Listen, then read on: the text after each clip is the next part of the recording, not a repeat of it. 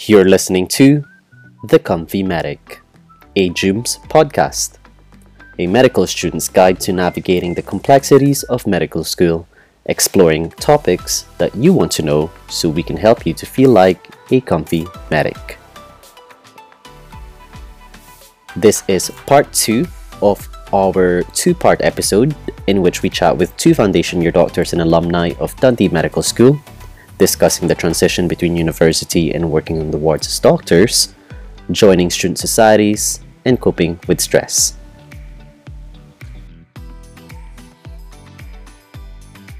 Choosing your rotations, what advice would you give to our Dundee students? So I think everyone has different priorities and you need to realise what your priorities is. So by rotations, do you mean like where to go for FY? Yeah. Yeah. So for me, the priority was that I wanted to take out as many of the outside stressors that come with starting FY. So for me, graduating from Dundee, I knew that if I stayed in Tayside, I knew the hospital relatively well, I knew the area, I knew things like where was good to live, where's good to rent, small things that, yes, if you move cities, that you'll get to know within a few months, but I felt like FY was going to be a big jump, so for me, I just wanted to have all those outside stressors removed and kind of focus on the job as the new thing. Whereas I know for a lot of my best friends that are in Edinburgh, Glasgow or down in England, for them their main priority was a new city, a whole new kind of life. They want to change from the uni to work. Whereas for me, I didn't really want that. I wanted to stay in Dundee, and it was kind of, more what I knew rather than the outside stressors of a new city. Yeah, I'd echo some of those ideas too. Certainly, I think in today's sort of cost of living crisis, it's really important to look at like the price of rent for starters, and Dundee is certainly cheaper than a lot of these places. It's not necessarily something that was big in my list, but I think it's something to think about in today's age. Dundee as well, for me the big thing, again, as Laura said, to reduce external stressors and stuff like that, yeah, absolutely, and Dundee's great.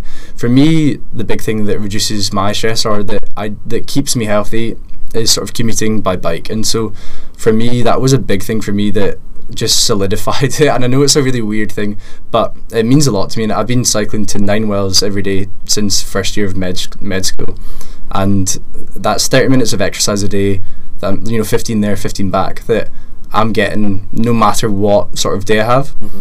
And so all my FY placements were in Ninewells, and I knew that if I was doing a 12-hour shift and then I stayed late for an extra hour, there's no way I'm going to get to the gym that day. But getting 30 minutes of exercise in, I'm definitely going to get. And so for me, that was a big priority for me. And yeah, I think Dundee's always sunny, so that was and so there, and I have actually cycled every day for 8 years, and I think I've maybe been rained on genuinely like under 10 times. So I'm not, that's fact. So for the listeners that don't know, I can back that up because Sam and I were flatmates before he went on to work at his job. Just going off topic for a little bit, so how did you do you have any top tips for how to deal with helmet hair? Oh, helmet hair, yeah. I actually have one tip, and that is just get a locker and shower there.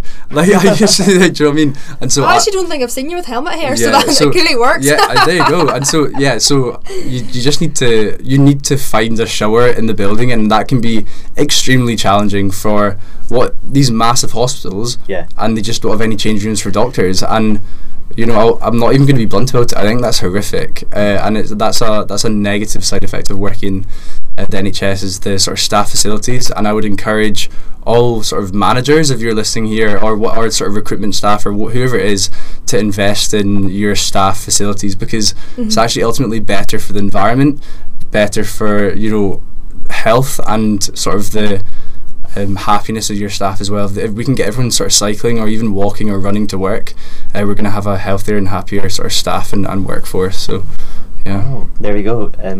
Sam's going to be a speaker for the cycling program with the NHS. Too right. Great. So what should I be doing on my clinical placements? So my take would be obviously learning is key. And I'm not trying to be silly there. Like, there's a lot of placements that you will go on, and I feel like you probably don't, or your learning's maybe not prioritised by the, you know, whoever's there, whether it be the FY, the regular consultant, and that's maybe because they're put under pressure from sort of staffing issues and the current pressures of the NHS. So I just say prioritise your own learning. And so, you know, if you're not learning something in half an hour, you need to take responsibility for that and find someone who's going to teach you, or try to get involved. And the number one thing in terms of getting involved, I would say, certainly when you're in fourth and fifth year, or especially fifth year once you've got finals out the way in Dundee, is very much learning how to do the job. And that kind of echoes what Laura was saying about trying to, you know, walk in and be prepared.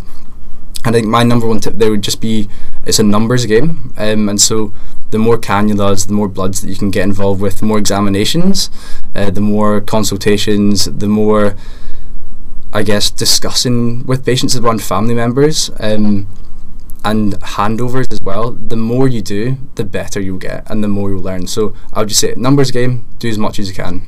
Yeah. So would you say that if I kind of really put myself into as many opportunities for my placement, then I could prepare myself better for like the job itself? 100%. Yeah. I was fairly proactive, I think, and yeah, it did me well. So I can only really speak from my own experience, and you know, you've got loads of different types of medical students that learn in different ways. So it worked for me. It might not work for you, but I'd certainly say if you're being proactive and seeking opportunities, it's probably always going to do you pretty well. How do I go about like seeking opportunities? Like, let's say if I turn up to a ward and then they say, oh, there's nothing for you here. I don't want to waste my day. Like, where should I go? Who should I speak to? Yeah, fantastic question, actually. One that I probably don't have all the answers for, to be honest with you. I think is very dependent what ward you're on.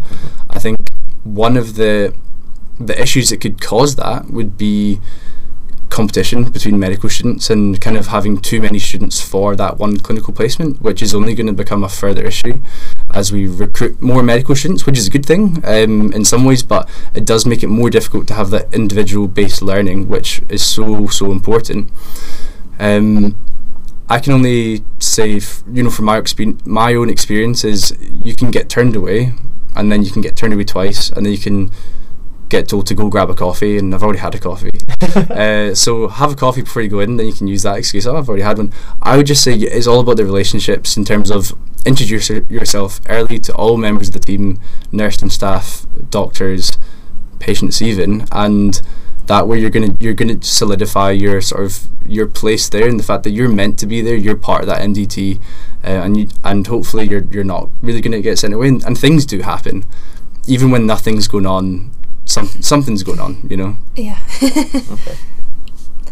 And I would completely echo what Sam was saying about being proactive, because as a student, I learn by doing. So by going onto the wards and doing a lot of the tasks, the bloods, cannulas, chatting to patients, examining patients, all that stuff is how I learn.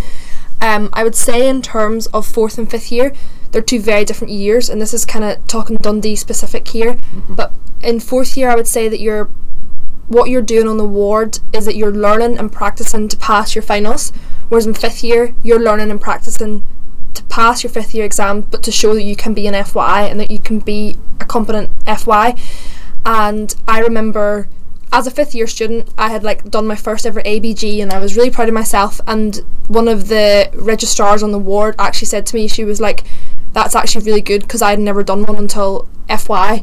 And I remember thinking, imagine your first ever ABG was on a deteriorating patient, and you know, you'd never done it before, so you want to practice these things, because you know, at 4 a.m, when it's just you, there's always help, but if it's just you, when you're the first one there and you need to get that ABG and you've never done it before, that would be a stress that could be avoided if you take the opportunities and just grab everything at uni. And whenever I have students on the wards, fourth and fifth years, I do kind of, if they're asking me what they can do and opportunities to learn, I do approach them both very differently. Like for the fourth years, they have a lot more like case presentations and stuff to do, and I would say go and chat to this patient. And sometimes I say it doesn't matter exactly what the patient tells you, because the patient tells everyone different stories, but it's about learning the skills to chat to the patients and to examine them, and to gain consent and all these things that you need to practice that you will be doing every day as an FY. Whereas for the fifth years it would be more like doing the practical skills and again, chat with patients but with different things in mind, because again, you're wanting to be the FY in a few months' time.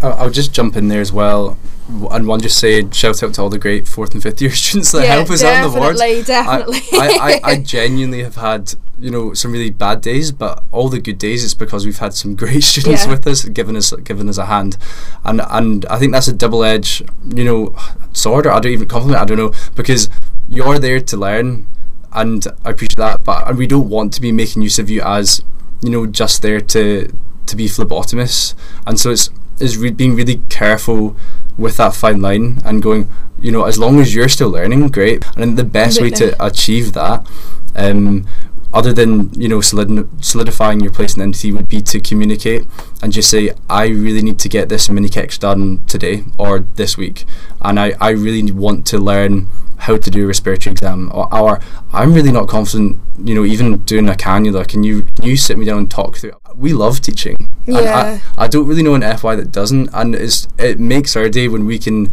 share, you know, these really skills that we do every day, and just share that knowledge.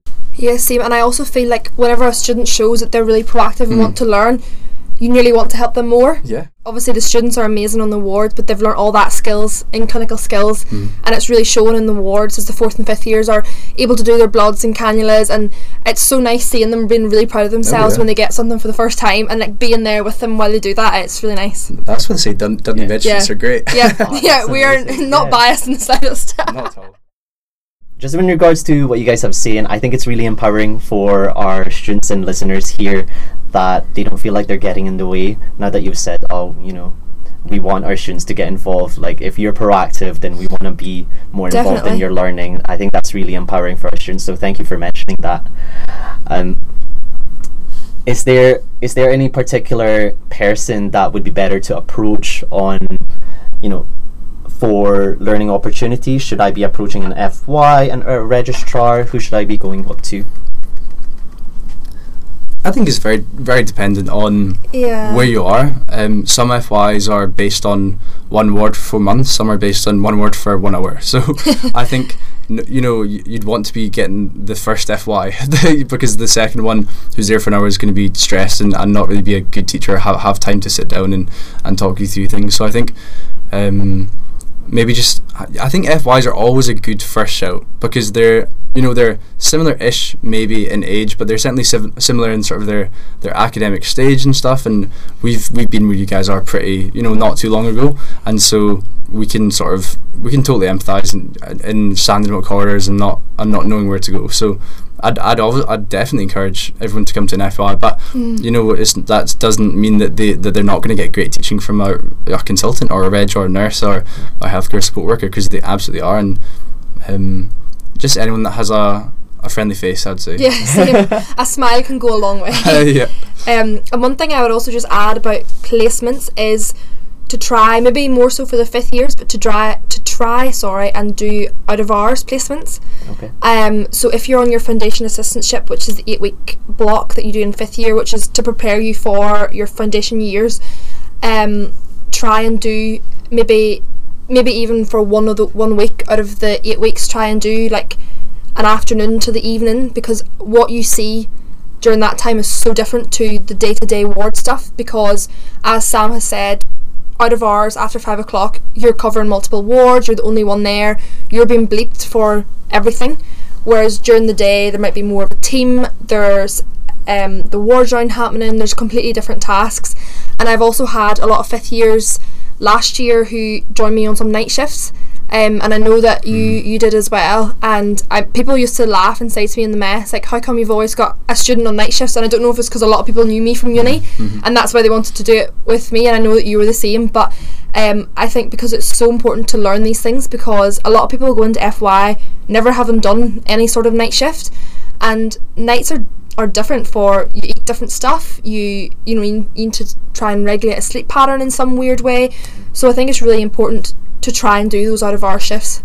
I'd say doing a set of nights, not just one. Set of nights is a non-negotiable. You know, in medical education, I think everyone should have to do it. I think everyone benefits from it.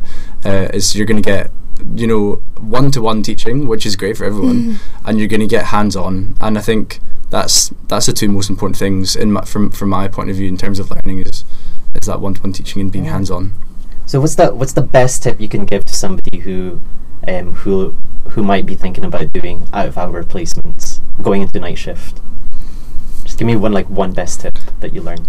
So I've got a few. Okay, you can share a few if you want. I think my top tip, I think, to fifth years who are in their FY who are trying to do bloods and cannulas would be I don't know if this is a thing, I've termed it the 3 C's of cannulation. And so you need to come prepared. So you need to get all your kit and stuff ready beforehand. Unpackage all the stuff.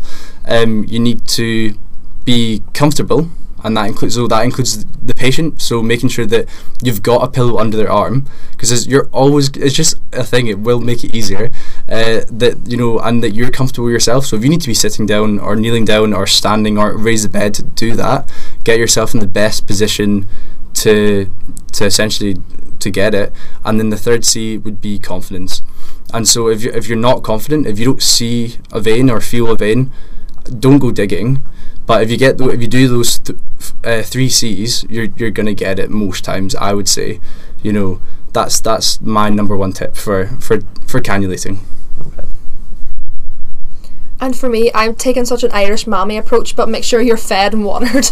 Make sure you've got your snacks with you for night shifts, because you're hungry on nights in a way that you might not be during the day. And for me, I can't really stomach a lot of food on night, so I always have soup and then a few cereal bars, yogurts, things like that. But always make sure come with more snacks and water and things like that than you might anticipate to use, because you could be starving at 5 o'clock in the morning, and when you're hungry you can't think, you can't perform tasks, and you can't practice safely. So things like making sure you're fed and watered, as any Irish mammy would probably tell you.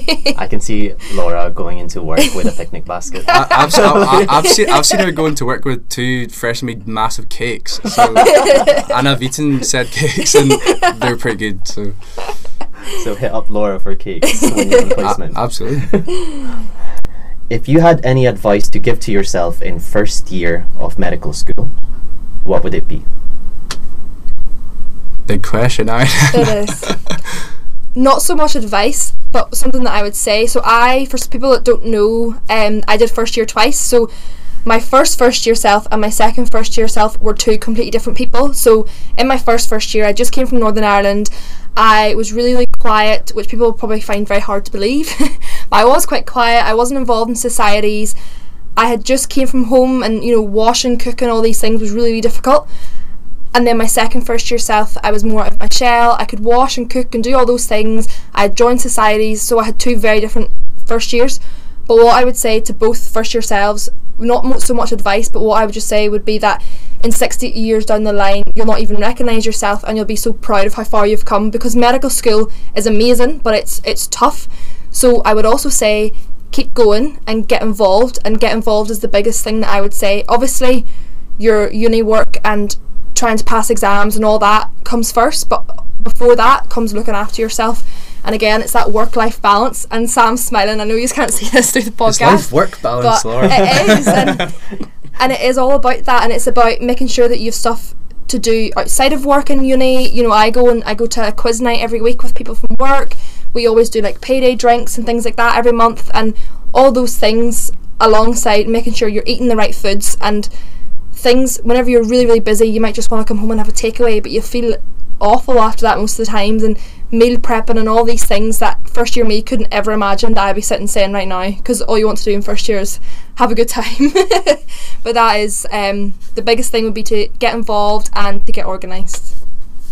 Yeah, absolutely. And I'd say I still have issues washing the dishes, so definitely just trying to approach things from more of a benefit and learning perspective, and just try to take all the small wins as well. And for me, I think there is a easy pill that you can take every day to do that, and it is exercise. And that I genuinely, I'm sold on it, and I think that that's something that everyone can do some form of. We can go on, you do this, be this. Everyone can do that. Can do one thing a day that can raise their heart rate a wee bit, and it does release endorphins that, you know, make you feel good, and you can do it socially in a sports team, you can do it you know, in a gym yourself, to, you know, and have sort of thoughts to yourself and have that time where you don't actually need to socialise, and it's quite a social degree, and you're speaking to patients and stuff all day. Sometimes you just need a bit of mental headspace as well, and so that's kind of what I'd say is I'd really just take more time to exercise and take care of myself like you did. Not that I'm an absolute wreck, you know, but I just think it's something that I see a lot of my colleagues now that don't make time for it, and I certainly do now. Like, it's non-negotiable. It's really easy to do, but it's difficult to get started. So that's my main thing would be, just take care of yourself. So what's next for you guys after FY2? Are you thinking of applying to specialty training, taking out an FY3? That's a very good question, and I do not know the answer. I know that my kind of long-term goal is that I want to do medicine for the elderly, but I don't want to go straight into training. So what I'm hoping I would do would be maybe stick around in Dundee for another wee while, and do an FY3 or clinical fellow if there was a job available. But then, who knows, I might go back to Northern Ireland. So for me, the question is, am I going to be in Northern Ireland or Scotland? But I think the long-term goal is definitely medicine for the elderly. I just don't know exactly what I'll be doing next year. Yeah, my long-term goal was to be a doctor, and now I'm here. I've not thought much further than that, to be honest with you. And that's a difficult thing in itself. You know, I really do enjoy my job, and I kind of just want to keep doing what I'm doing, which is difficult because I've done such very varied specialties. And I really enjoyed my time in paediatrics with Laura. Really enjoying my time in GP at the moment. And I like being a generalist as well. So I think it'd be great to work in a different healthcare system. Next year though, maybe a clinical fellow job, maybe hopefully something in teaching or something like that. That'd be great. I think again, it's also very important to do things that you're passionate about that are not just medicine. I'm passionate about sustainability, and so I've been looking at masters in sort of healthcare sustainability and climate change management, but they're like 20k. So I think if anyone wants to donate any money or fund that, I'll be doing that. Like the Imperial College of London, if you can fund it for me. But no, I think having some sort of maybe further learning opportunity would be really, really good as well. We'll find out soon enough, Aaron. Yeah. All right, Sam, Laura, thank you so much for your advice. I'm sure all our listeners and students are going to be really appreciating hearing what you have to say. And what I like to do at the end of my podcast is kind of PR anything you have coming up at the moment, or any call to actions that you would want our listeners to hear about. Awesome. Well, I guess first of all, thanks so much for having us on. It's been a pleasure to be here, and really honoured to be someone that you're thinking of. That's maybe hopefully it's been useful having me on, and it's been useful for me to listen to Laura. So I think you can follow me on, I guess, my socials, Sam C Donnelly. But I can't say I've got anything wise to say on there. What I would, I guess, call to action would be to get involved with your sort of the BMA. I think there's a lot changing in medicine, certainly down south with all the strikes and things, and we were lucky to avoid strikes, but we might not be so lucky in the future, and so hopefully we can help all our colleagues, those above us and the FYs to come, by just getting involved with the BMA. So I'd say just go and join that, definitely, and join DUMS as well if you've not already. And thank you so much, Aaron, for having us both on, and thanks to Sam as well for being here with me. And my socials are L McKenna X. There's not too much exciting stuff on there, but I also am helping to run an OSCE practice society for students, so it's open to all years of medical students, and it's called OSCE Steps to Success, and our @ on Instagram is just @OSCE Steps to Success, and we run sessions every Wednesday at 6 p.m. till about 7:30, and it's the feedback we've got so far has been really positive, so I'm going to say they're really good sessions because that's what people have said. That's not just me saying that, and we'd really appreciate if you check them out. And the final one for me is just make sure to follow Jooms. Our Instagram is Dundee Uni Med Ed Soc.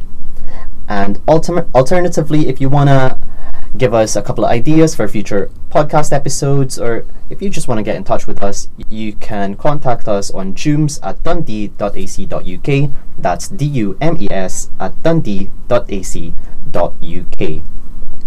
And so that is a thank you for Sam and Laura for joining us today, and thank you for listening. We really encourage feedback from you guys, and I hope that you can join us for the next episode. Alright, goodbye now. See you later. See you soon.